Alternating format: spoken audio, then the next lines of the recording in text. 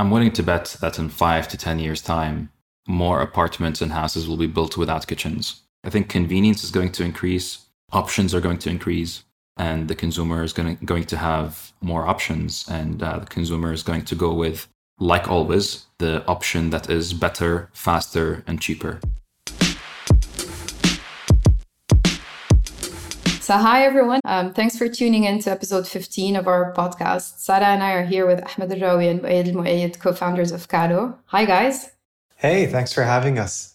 So I feel like we've timed this episode well with everyone making the resolution to eat healthy. And essentially part of what Calo does, and we'll get into that in more detail in a bit, is sort of help you stick to this resolution and make healthy easy. But before we get into that, can you tell us more about your lives pre-Calo and what essentially the genesis of Calo was? I've been building tech startups for a while. I built a couple of different projects in college. So I studied computer engineering, always been a techie, and I loved building things. Specifically, I loved the interaction between the software and hardware worlds. So I would build electronics and program them to do all sorts of things. Built out my first business out of college. And I got hooked since then. Then I built I wanted to do something more scalable.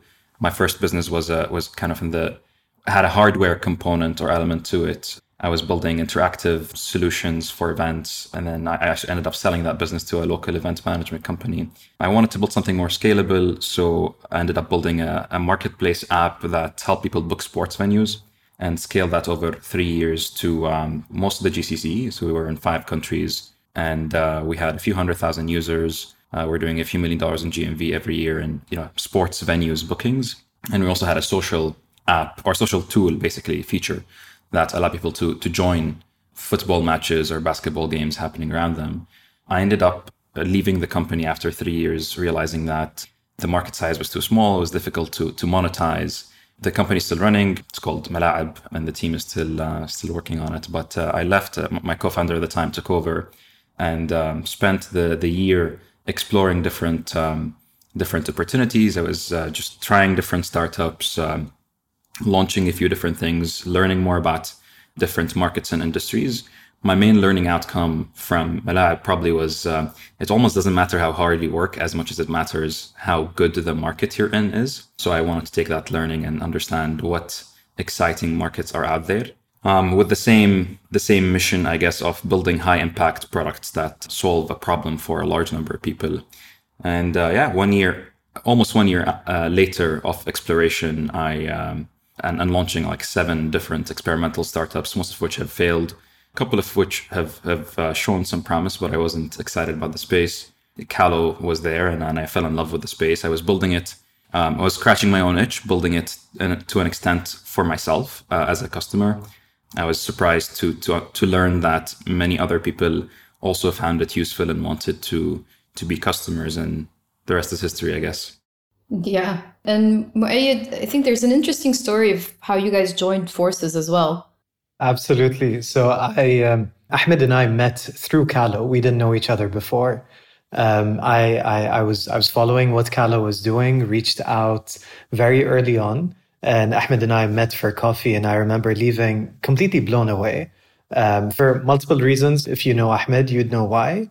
But the other reason is I would be a super user of Calo. So I would spend all of my time in the office on different types of meal plans, not because of a fitness goal, just because I was looking for a convenient solution. So I fell in love with what Calo was doing, and joined very early on as an investor. And Ahmed and I just kept talking. And when Ahmed asked me to join as a co-founder, I jumped at the opportunity. I didn't think I definitely wasn't looking to change what I was doing professionally, but I loved the idea. Yeah, and one of the things we've come to learn as well about each other is we have very different skill sets that once you go through the learning curve of how to work with someone, I'm super grateful for the way we complement each other. But yeah, Stephanie, my introduction to Calo was being an investor first, and now spending my waking hours working on it. Thanks, Moayed and Ahmed. Can you tell us a little bit about what Calo is, just for those who don't really know. So what's the business model and what's the offer what do you offer to customers? Yeah, so Calo is a direct-to-consumer app that provides personalized meal subscriptions. So you'd go on the app and you'd give us a few pieces of information about yourself, mostly your biometrics, so your age, weight, height, gender, activity level. And based on that, we would estimate how many calories your body needs to hit your fitness goal, whether it's to lose weight, maintain weight, or gain muscle. And we don't only tell you, but we serve you. So then you could choose what meals you like from our menu, and then we would portion them to suit your fitness requirements or your health goals and send them to you. Being direct to consumer means that we operate the entire value chain. So we cook and deliver the meals. And what that gives us is obviously adds a lot of overhead and headache, but in return, it allows us to control the quality a lot more for the customer and personalize the experience more and be a lot more data driven as we have access to the entire operation. That's what we do in a nutshell. And so people would subscribe for weekly or monthly meal plans, and you could choose 1 meal per day or 2 meals per day or 3 meals per day, depending on what you'd like, and we deliver those meals for you. Yeah. What if somebody doesn't like one meal? Is it easy to change or to kind of cancel one meal of the day ahead of time? Can you tell us a bit more about what the customer experience is? Maya, do you want to take this one? Yeah. So one of the features on Calo is the ease of changing your preferences. So when you're first onboarded onto the app, you can highlight what allergens you have. You can also highlight what are the things that you don't want to eat. And on each day offering, the app highlights for you which items you should avoid. So after selecting, the app auto-selects what works best for you from a nutritional point of view. But with a click of a button on any of the days, up to 36 hours before you receive the delivery, you can change at any point. Same thing with the delivery. So it's a big focus on convenience and best experience for the consumer. Adding to that, we offer a menu of more than 20 options per day, from breakfasts, lunches, and snacks. And that menu changes every single day. And you have other new options the day after.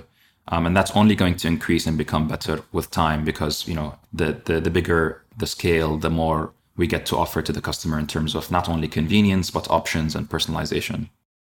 Great. That sounds really great. We can't wait for it to come to expand into different countries. It's a large and fragmented market where I guess traditional players have mostly been operating in more or less the same way for a while, right? Yeah. So the way I started describing it after a couple of years of doing it, something that I guess an analogy that I learned after getting into the space. There's this spectrum of convenience and food and consuming food in general. And on the very end of the convenience spectrum, where it's not convenient, you have cooking. Obviously, cooking is not convenient because you need a skill level. It's a lot of work. You need to do the shopping, you need to do the cleaning. But it's also the most affordable, and it's very flexible. You could cook exactly what you want. And then you go to the other end of the extreme, where it's super convenient, and you have on-demand food delivery ordering, where your hormones in your body tell you that you're hungry. You press a button, you have pizza in 20 or 30 minutes. That's super convenient. It's also expensive. It's not as customizable or personalized as one would like. It's usually not healthy. Yeah, I think that it's not super profitable at the same time for the businesses involved in it.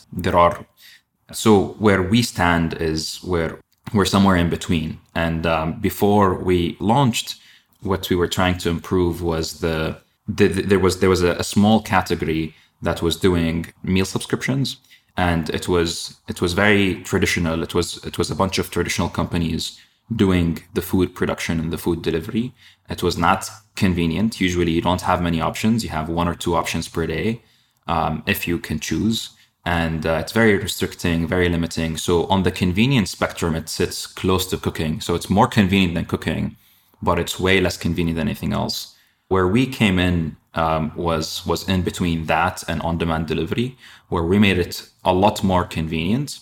So we're close to the on-demand delivery, but at the same time, since it's scheduled, we managed to optimize on the operation and therefore pass some of the operational cost saving onto the consumer and offer them a much higher quality of product. So the food quality is really great, and at a more affordable price point. I think that, so you touched on a couple of things. I feel like there's a couple of very strong trends, and essentially the way we think about it is you're removing the burden from consumers, the burden of thinking of healthy food, right? So if I'm a subscriber, I don't have to worry about what I'm going to have as my next meal, and I know that it exactly fits my dietary requirements and preferences. And maybe that's also a larger trend. So we could see that in some aspects of like personalized healthcare, right? Where you don't have to necessarily think of the right supplements for you because someone's thinking, or an algorithm is essentially thinking of that on your behalf. But the other thing that I wanted to stress on is personalization. So you mentioned that, yes, consumers obviously require a certain level of personalization, but it's not always easy to crack. Right. But you essentially have been able to do that. Yeah. Moayed, you want to take this one? Yeah, I'd love to actually. Yeah. Well, one of the things that we know, and goes back to what Ahmed said of designing for ourselves, more and more there's this understanding that food is medicine, and whatever you put into your body is becoming more and more important to the consumer. Starts with us, of course, and our ethos as a brand, as an offering, as a product, is we want to make healthy easy. And it's not easy for us, but easy for the consumer. So what we want to be able to give the consumer is this freedom of choice, but more so they're in control. So the opportunity we have by being direct to consumers, we collect all of this information and then give the promise that we'll send you the food that is the correct type of food for you from a macros point of view, from a calorie count point of view, depending on what your objective is. And I think what that allows us to do is go back to our promise of making healthy easy for the consumer, where the hero in this case isn't Calo as a brand. The hero is the consumer. The product that we have is just an enabler of that. And I think this is one of the things where if you were to speak with anyone on the team, you'd feel a lot of that, where we don't take credit for the work that happens in the background, because the real challenge is the person that decides to subscribe to Calo, regardless of what their fitness or well-being goals are. And that's a space we find super interesting for both now and the future. I can expand on that a bit if you'd like, or we could jump to another one. Most companies that do healthy meal plans, as mentioned earlier, are traditional companies, and they're set for a particular goal, and that goal is to generate profits for their owners or shareholders, and most of them are usually very small companies. Again, they're traditional, and what that means is they're food companies essentially. The difference between what they do and what we do is we're focused on, we're a tech-first company. So we're a tech startup at heart. And we started with the innovation as the goal on how can we solve the customer problems in the best way possible. And then how can we grow from there to build a fantastic business around it to be able to do more and more of that innovation for the consumer. So I think those couple of differences, the fact that we're tech first, food second, and the other companies are focused on the food, that allows us to innovate a lot more. And obviously the tech part is embedded from the ground up. So from the moment someone places an order, the data that goes to the supply chain team and then the operations team and then the delivery team, streamlined through the different products we've been building, that allows us to innovate and to build and create data-driven meals for them. I think, I don't know if that answers your question earlier, but I think you were touching on what allows us to do these things and to personalize compared to others. Yeah, we could see that also on a very granular level when we visited one of your kitchen facilities, which is essentially, I think it's one of the cleanest and the one that smells the best that we've seen. And it was amazing. We both left like super hungry. That's good to hear, but also sad. The guys didn't give you any snacks or meals to try? No, they did. Yeah, it was really early in the morning, and they were just like starting off. They gave us some of the snacks. Nice. The dates with the peanut butter, which was amazing. Nice. We're always talking about them in the office. Awesome. I wanted to kind of ask you guys about what your vision was when you first started Calo. So you started off in Bahrain, I think in 2020. Was that when you started? So soft launch in November 2019, and the actual public launch was Feb 2020. Yeah. Yeah. So you guys started in Bahrain. Where did you see this going? Did you see this exploding into the GCC, or what was the vision back then when you first started? Yeah. So a couple of answers, both of which are true. On the one hand, the dream was to go big, and the dream was to build this out to be a big business. And I definitely was thinking GCC, not Bahrain, when we started. But on the other hand, we also had no idea what we're doing. It was super early. We were just trying it out. And when you put it in the narrative of this was probably my 6th or 7th startup that I was experimenting with that year, it gives you an idea on what mindset I was in, which is I'm going to try a bunch of things. I will kill what doesn't work, and I will focus on what works, which is a very lean way of thinking. And basically I didn't know if Calo was going to end up being a great thing. Like, we soft launched on day one with 7 people as our customers. Myself and my sister were 2 of them, and the other 5 were friends. And I would have very well accepted the possibility of shutting down a week later or 2 weeks later. I think we were very, very realistic there and very pragmatic. But the vision was, there are so many tools and websites and even resources, like if you consult with nutritionists and other, let's say, other subject matter experts, they would all tell you what you should do and what you should eat. It's so difficult to end up taking those tips and those insights and actually cooking the food yourself every single day. And that's what makes eating healthy so difficult. And therefore, that's what makes most people choose not to. And the idea was, what if we not only tell you, but we do it for you and we send it to you? That was the idea initially. And, it's at the core of the mission that we communicate today, which is how can we take something that is good for you? Everyone knows it's good for you, but it's just not easy. It's difficult. And how can we make it easier and easier to the point where it's a lot more convenient? And you guys absolutely exploded once you expanded into Saudi. I guess we were seeing Calo bags in almost every single office we were going to. So how did you manage that sort of super rapid growth from an operational side? I think that's probably one of the best things that can happen to a business, but also one of the most challenging. So we wanted to start off, and I remember the conversations when we had just acquired the Saudi facility. We were building the team, and Ahmed kept saying, when? Again, by nature, I'm an optimizer. Ahmed's a builder. So for Ahmed, it was, when are we going to send out the first meal? So we moved as fast as we could to that. What we weren't expecting is obviously what happened. But as soon as we saw the traction that Calo was picking up, and we had an invitation only that was spreading with a very high viral coefficient, what we ended up doing is we started hiring ahead of time up to where we are now and continuing to build capacity. And that's what I think one of the learnings for us moving forward to every market that we move into. Product market fit is there for us. And the most exciting thing is, how is it that we can build the supply in ways that other people haven't in order to give the consumer a better experience than what they're currently having? So it was a very exciting first 6 months until we've launched openly in Riyadh.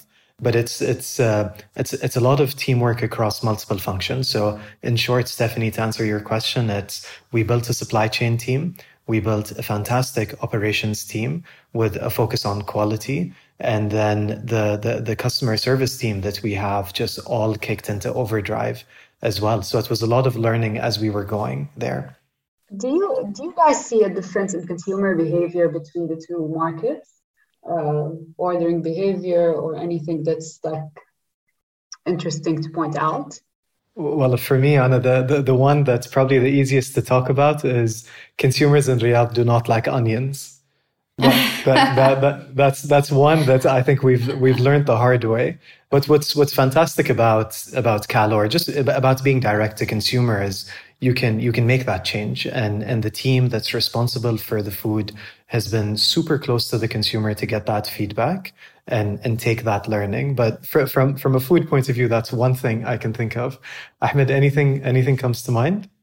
Yeah, I think there are a few subtle differences. We could definitely see that when it comes to the meals, and like let's say a meal that's a winner in Bahrain ends up not doing as well in Riyadh, and vice versa. A meal that is not doing very well in Bahrain is then loved by the let's say Saudi palate, or the palate of the people of Riyadh, at least at this point.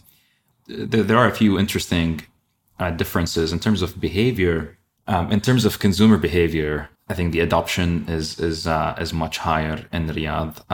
We're yet to fully understand why. I mean, there definitely population size and disposable income matter, but I think also the culture in Riyadh at this point, when it comes to online food ordering, or when it comes to eating, having lunch delivered to the office and things like that, is quite mature. And there was just hunger in the market for a more convenient solution at a higher quality. So I think there are other probably intricate behavioral insights that we're yet to find out as we're building our data team and growing our product team that's extracting them. But for the most part, the qualitative ones, or the ones that I can think of the top of my head, are mostly just that's Saudis, or the people of Riyadh love convenience and are willing to pay more for better quality and personalization. I want to go back to something you said earlier, Ahmed, but I guess the question applies to both of you.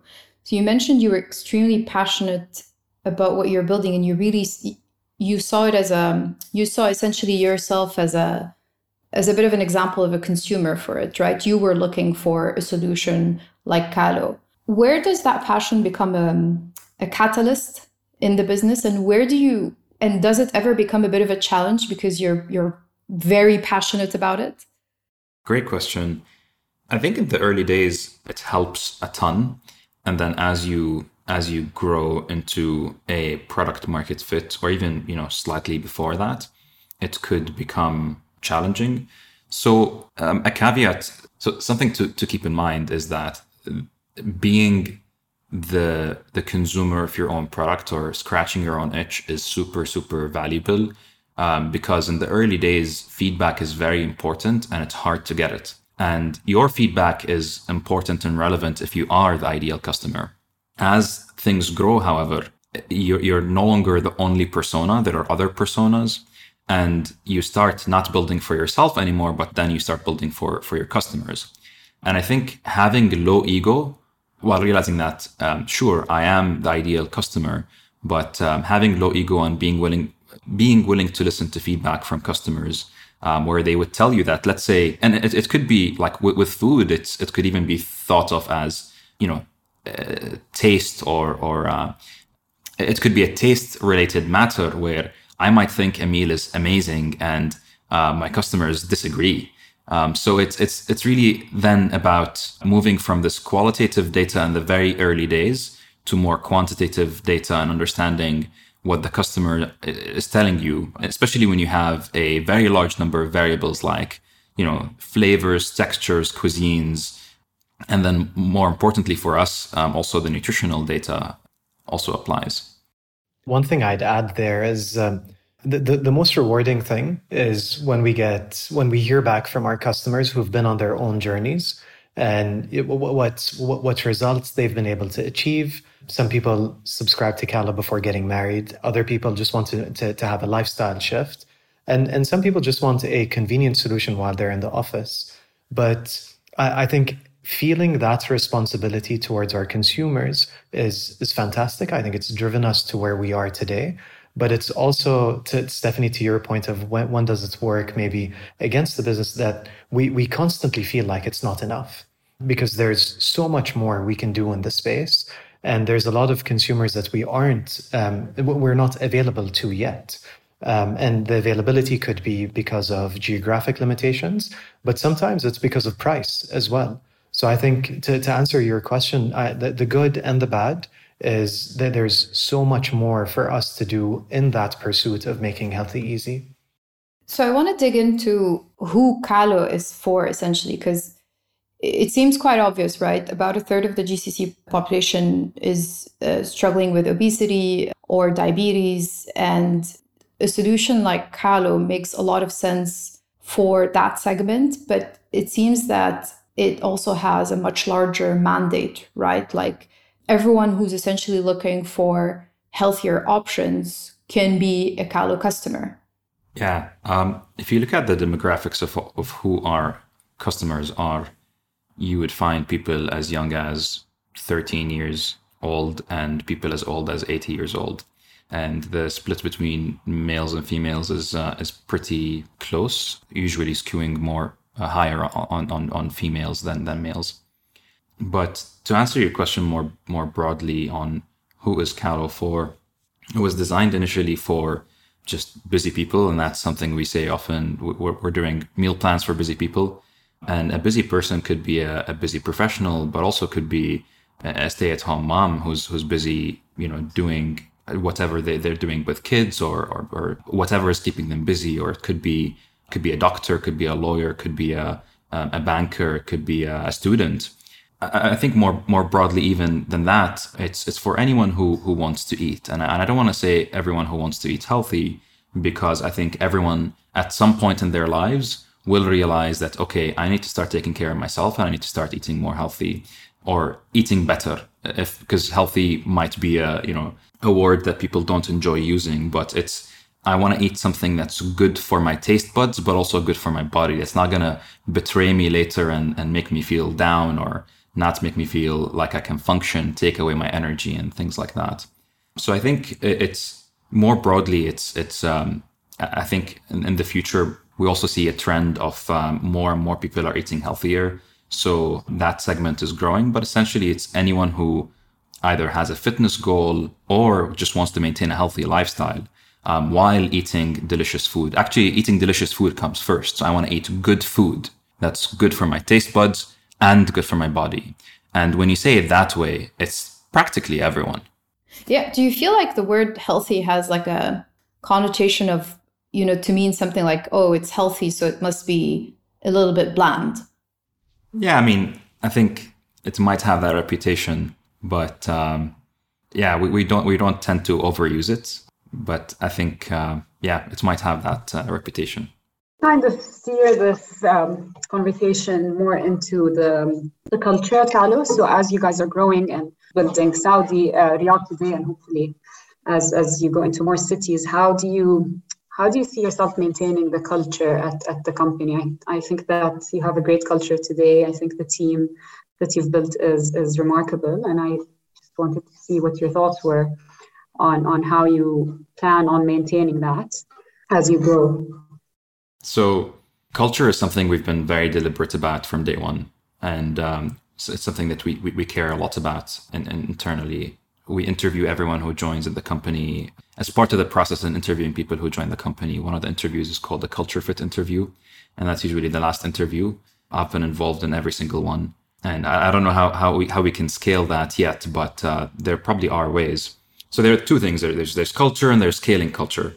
And I think realistically, the company is changing and the company continues to change and evolve as it grows. As you go from one city to two, from 2 to 10, certain things change. And you go from being a small team all in the same room to people who wouldn't even fit in a big hall. So things definitely change along the way, but maintaining a positive work culture that operates under the same set of shared values is something that we're experiencing now. How to scale it? We're putting in a lot of effort to scale the culture gracefully, to scale it with the growth of the company.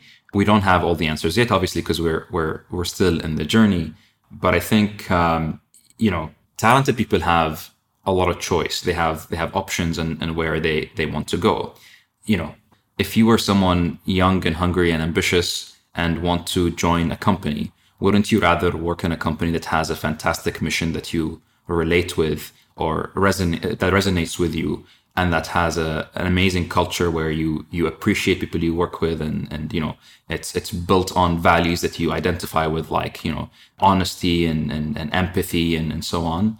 So I think if you don't succeed at building a strong culture, it's quite difficult to scale the business, because you scale the business with people. Yeah, I think if you build a strong culture where people want to stay, you gain a lot of compound interest on those people, because they've gained the context, they're trustworthy, they love the mission, they love the company, they're vested, they have vested interest because ideally they own some shares. And yeah, I think that's a recipe, that's a great recipe for scaling a company, in my opinion. I don't know if that answered your question, so maybe Moayed might have better insights. Yeah, no, I would say I completely agree with everything Ahmed said, and what I'd add to it is we were very deliberate in setting it up, but the challenge isn't just in setting up so the culture for us is the way we work. It's the culmination of all of our values and making sure that everyone buys into it. So at the time we were a small team when we put the first version of our values together. But what we've come to learn with time, and we've made a lot of mistakes along the road, and I'm sure we'll continue to make mistakes as well, is that there's this constant need for touch points and how to continuously reinforce the values. I would say the biggest one for us is we're super lucky to have culture champions within Calo. So people that not just understand it, but believe in it. The touch points that I think we've created and need to reinforce continuously is at each touch point with a team member, it has to go back to what our values are, which then translates to a culture is essentially the way we work, or the way somebody feels while they're at work. Faisal, to answer your question, I think the way we're thinking of it moving forward is just to make sure that everyone continuously gets feedback within the values that we've set up. And for us, I think potentially in 6 months' time, we'll find out if this was the right approach to go with or not. But it's definitely a key priority for us as we scale. Yeah, I think that's a great way to go about it. I like the way you guys are thinking about it, especially as you grow, because it's definitely something that a lot of companies struggle with. Because as they scale, the culture doesn't seem to be the same as when they were smaller. And it's something that a lot of people have constantly spoken about on how to kind of maintain that. Great. And just to kind of like part of the last questions, can you tell us more like about how you see the food space moving forward in the region? Like, I think food has been very popular regionally in all aspects, whether it's cloud kitchens or deliveries or the aggregators. We've seen it explode in different places. How do you see it growing moving forward, especially in your space? Yeah. How do we see the food space evolving in the region? I think I'm willing to bet that in 5 to 10 years' time, more apartments and houses will be built without kitchens. I think that's bold. That's bold. Interesting. I'm willing to put my money where my mouth is. I think we've already started seeing that trend and having much smaller kitchens or kitchenettes in new apartment buildings or houses. Yeah, I think convenience is going to increase. Options are going to increase, and the consumer is going to have more options, and the consumer is going to go with, like always, the option that is better, faster, and cheaper. So I think I don't know how things will evolve. I think we will continue to have different types of options or verticals or categories. If you remember the convenience spectrum I've mentioned earlier, I think each one of those pillars will continue to exist, and we'll see potentially more categories. So some people will still cook, but I think the data shows that the new generation is cooking less and less. You'll see the vertical of on-demand food delivery to continue to exist and to grow, and the same thing with scheduled meal deliveries, similar to Calo. And yeah, I think people will continue to choose the options that are better, faster, cheaper for them. So maybe one last question building on that, and kind of thinking of some of the shifts, the larger shifts happening on a global scale. Do you see any demand for different types of proteins or alternative proteins within your consumer base, or is it too early to talk about something like that? I have my own views on that. Very interesting question. I think it's definitely, I mean, it's an international trend, right? I tend to subscribe to the idea or thought that, again, people will always choose what's better, faster, cheaper. So until alternative proteins taste better and are cheaper and more available, I think people will continue to be eating meat. I do think that there's a high likelihood that in the next 5 to 10 years, alternative proteins do become better, faster, and cheaper. And in that case, I think that's when the adoption will really kick in. I think it's still quite niche at this point. I think there's definitely value there. And I'm a big fan of a lot of the companies that are developing, that are developing alternative proteins in whatever ways, whether lab grown or plant-based. I think it's early for the region in particular, and also quite early for the entire world. But I think in 5 to 10 years' time, a lot is going to change there. It's going to be the consumer will decide, and the consumer will always decide to go with if it tastes the same or better, and it costs the same or it's cheaper. I think that's when real adoption will happen. Yeah, I think I agree. I think if we were operating in the US today, I think we'd have a gluten-free option. I think we'd have a vegan option, just because the consumer ultimately demands what the supplier produces. But at what point would it become mass scale? As I think until the prices come down to the end consumer, where adoption is less likely to happen. There's one question Sarah asked earlier, which I'd love to chime in on, which is what could the future look like? And similar theme to what we were just talking about. I think the future revolves around a lot of choice to the consumer, but from an operator point of view, there's going to be a lot of optimization. And I think it's the operators that are able to optimize and get the most out of their assets and pass that saving on to the consumer, ultimately that would win. And I'm very excited to see how that pans out, where ultimately it's a better experience to the consumer, where they have more choice and potentially at a better price. So as a result of that, prices go down, consolidation would happen, and so on. But I'm very excited about that, and potentially the area I'm most excited about in the future is the feedback loop of currently we consume our food from one place, we get our information on where to train from another, and then we track all of that information somewhere else. Nowhere do we have that complete feedback loop. And that's a space I'm super excited about, where the blend of food and wellness happens, food, wellness, fitness. That I think is a super exciting space that will be unlocked within the next 5 to 10 years. I would say 5 at a stretch, actually. Yeah, I'd agree with you on that one. I have a question for you guys. What are you excited about as consumers when it comes to food or meal plans? What do you see?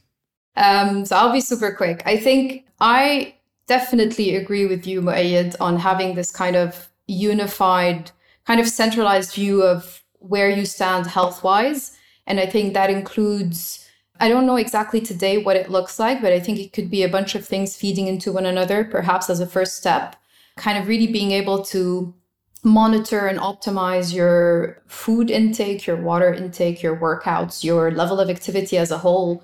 Even if it's not workouts, And I think we are a few years away from it, but I think it's coming pretty soon. But something solid, something that's beyond maybe some of the more gimmicky platforms that we have access to today. I think the second thing I'm excited about would be perhaps in terms of waste management and food waste. I think maybe the time has come to now look at that very seriously. And then the third one, but that's a bit more personal to me, is probably protein alternatives. So Sarah and I don't eat meat usually. So that's something that we usually avoid. And so we look at alternatives, not necessarily to replace the taste of meat, at least for myself, but it's different flavor profiles that you look for. So whether it's lab grown, I don't know, to be honest, if I'm very comfortable with that. But maybe plant-based is more my thing. But that's also a space I'm super interested about. Sarah, what about you? I'm excited for Calo to come to Dubai. I second that. But stay tuned. I would not like for kitchens to be for apartments or like houses not have kitchens, because I still like think that cooking and like having the experience of cooking is really important just for people in general. So that, Ahmed, I disagree with you on. I would, by the way, I would double down on what Ahmed said. It's a view we both share. In that you look at the clothes you wear, you look at the shoes you wear, the car you drive. All of those are in the past, maybe things you would have contributed to building, but now you don't. And I think very soon food will be the same as well. That makes sense, but I'm going to stick with Sarah. I think we're 50-50 on that one. Yeah, listen, I think cooking will always exist as a leisure activity. I think it's very therapeutic. I think it's amazing. But it's something you would do on a weekend, on a date night, maybe. Not something you want to do 3 times a day, 7 days a week. So I think there will be smaller kitchens. For sure. Yeah. And not everything, right? Yeah, I agree. Yeah. I agree. All awesome. right. Well, this was great. Thank you guys for having us. Thanks, awesome. guys. Thanks for your time.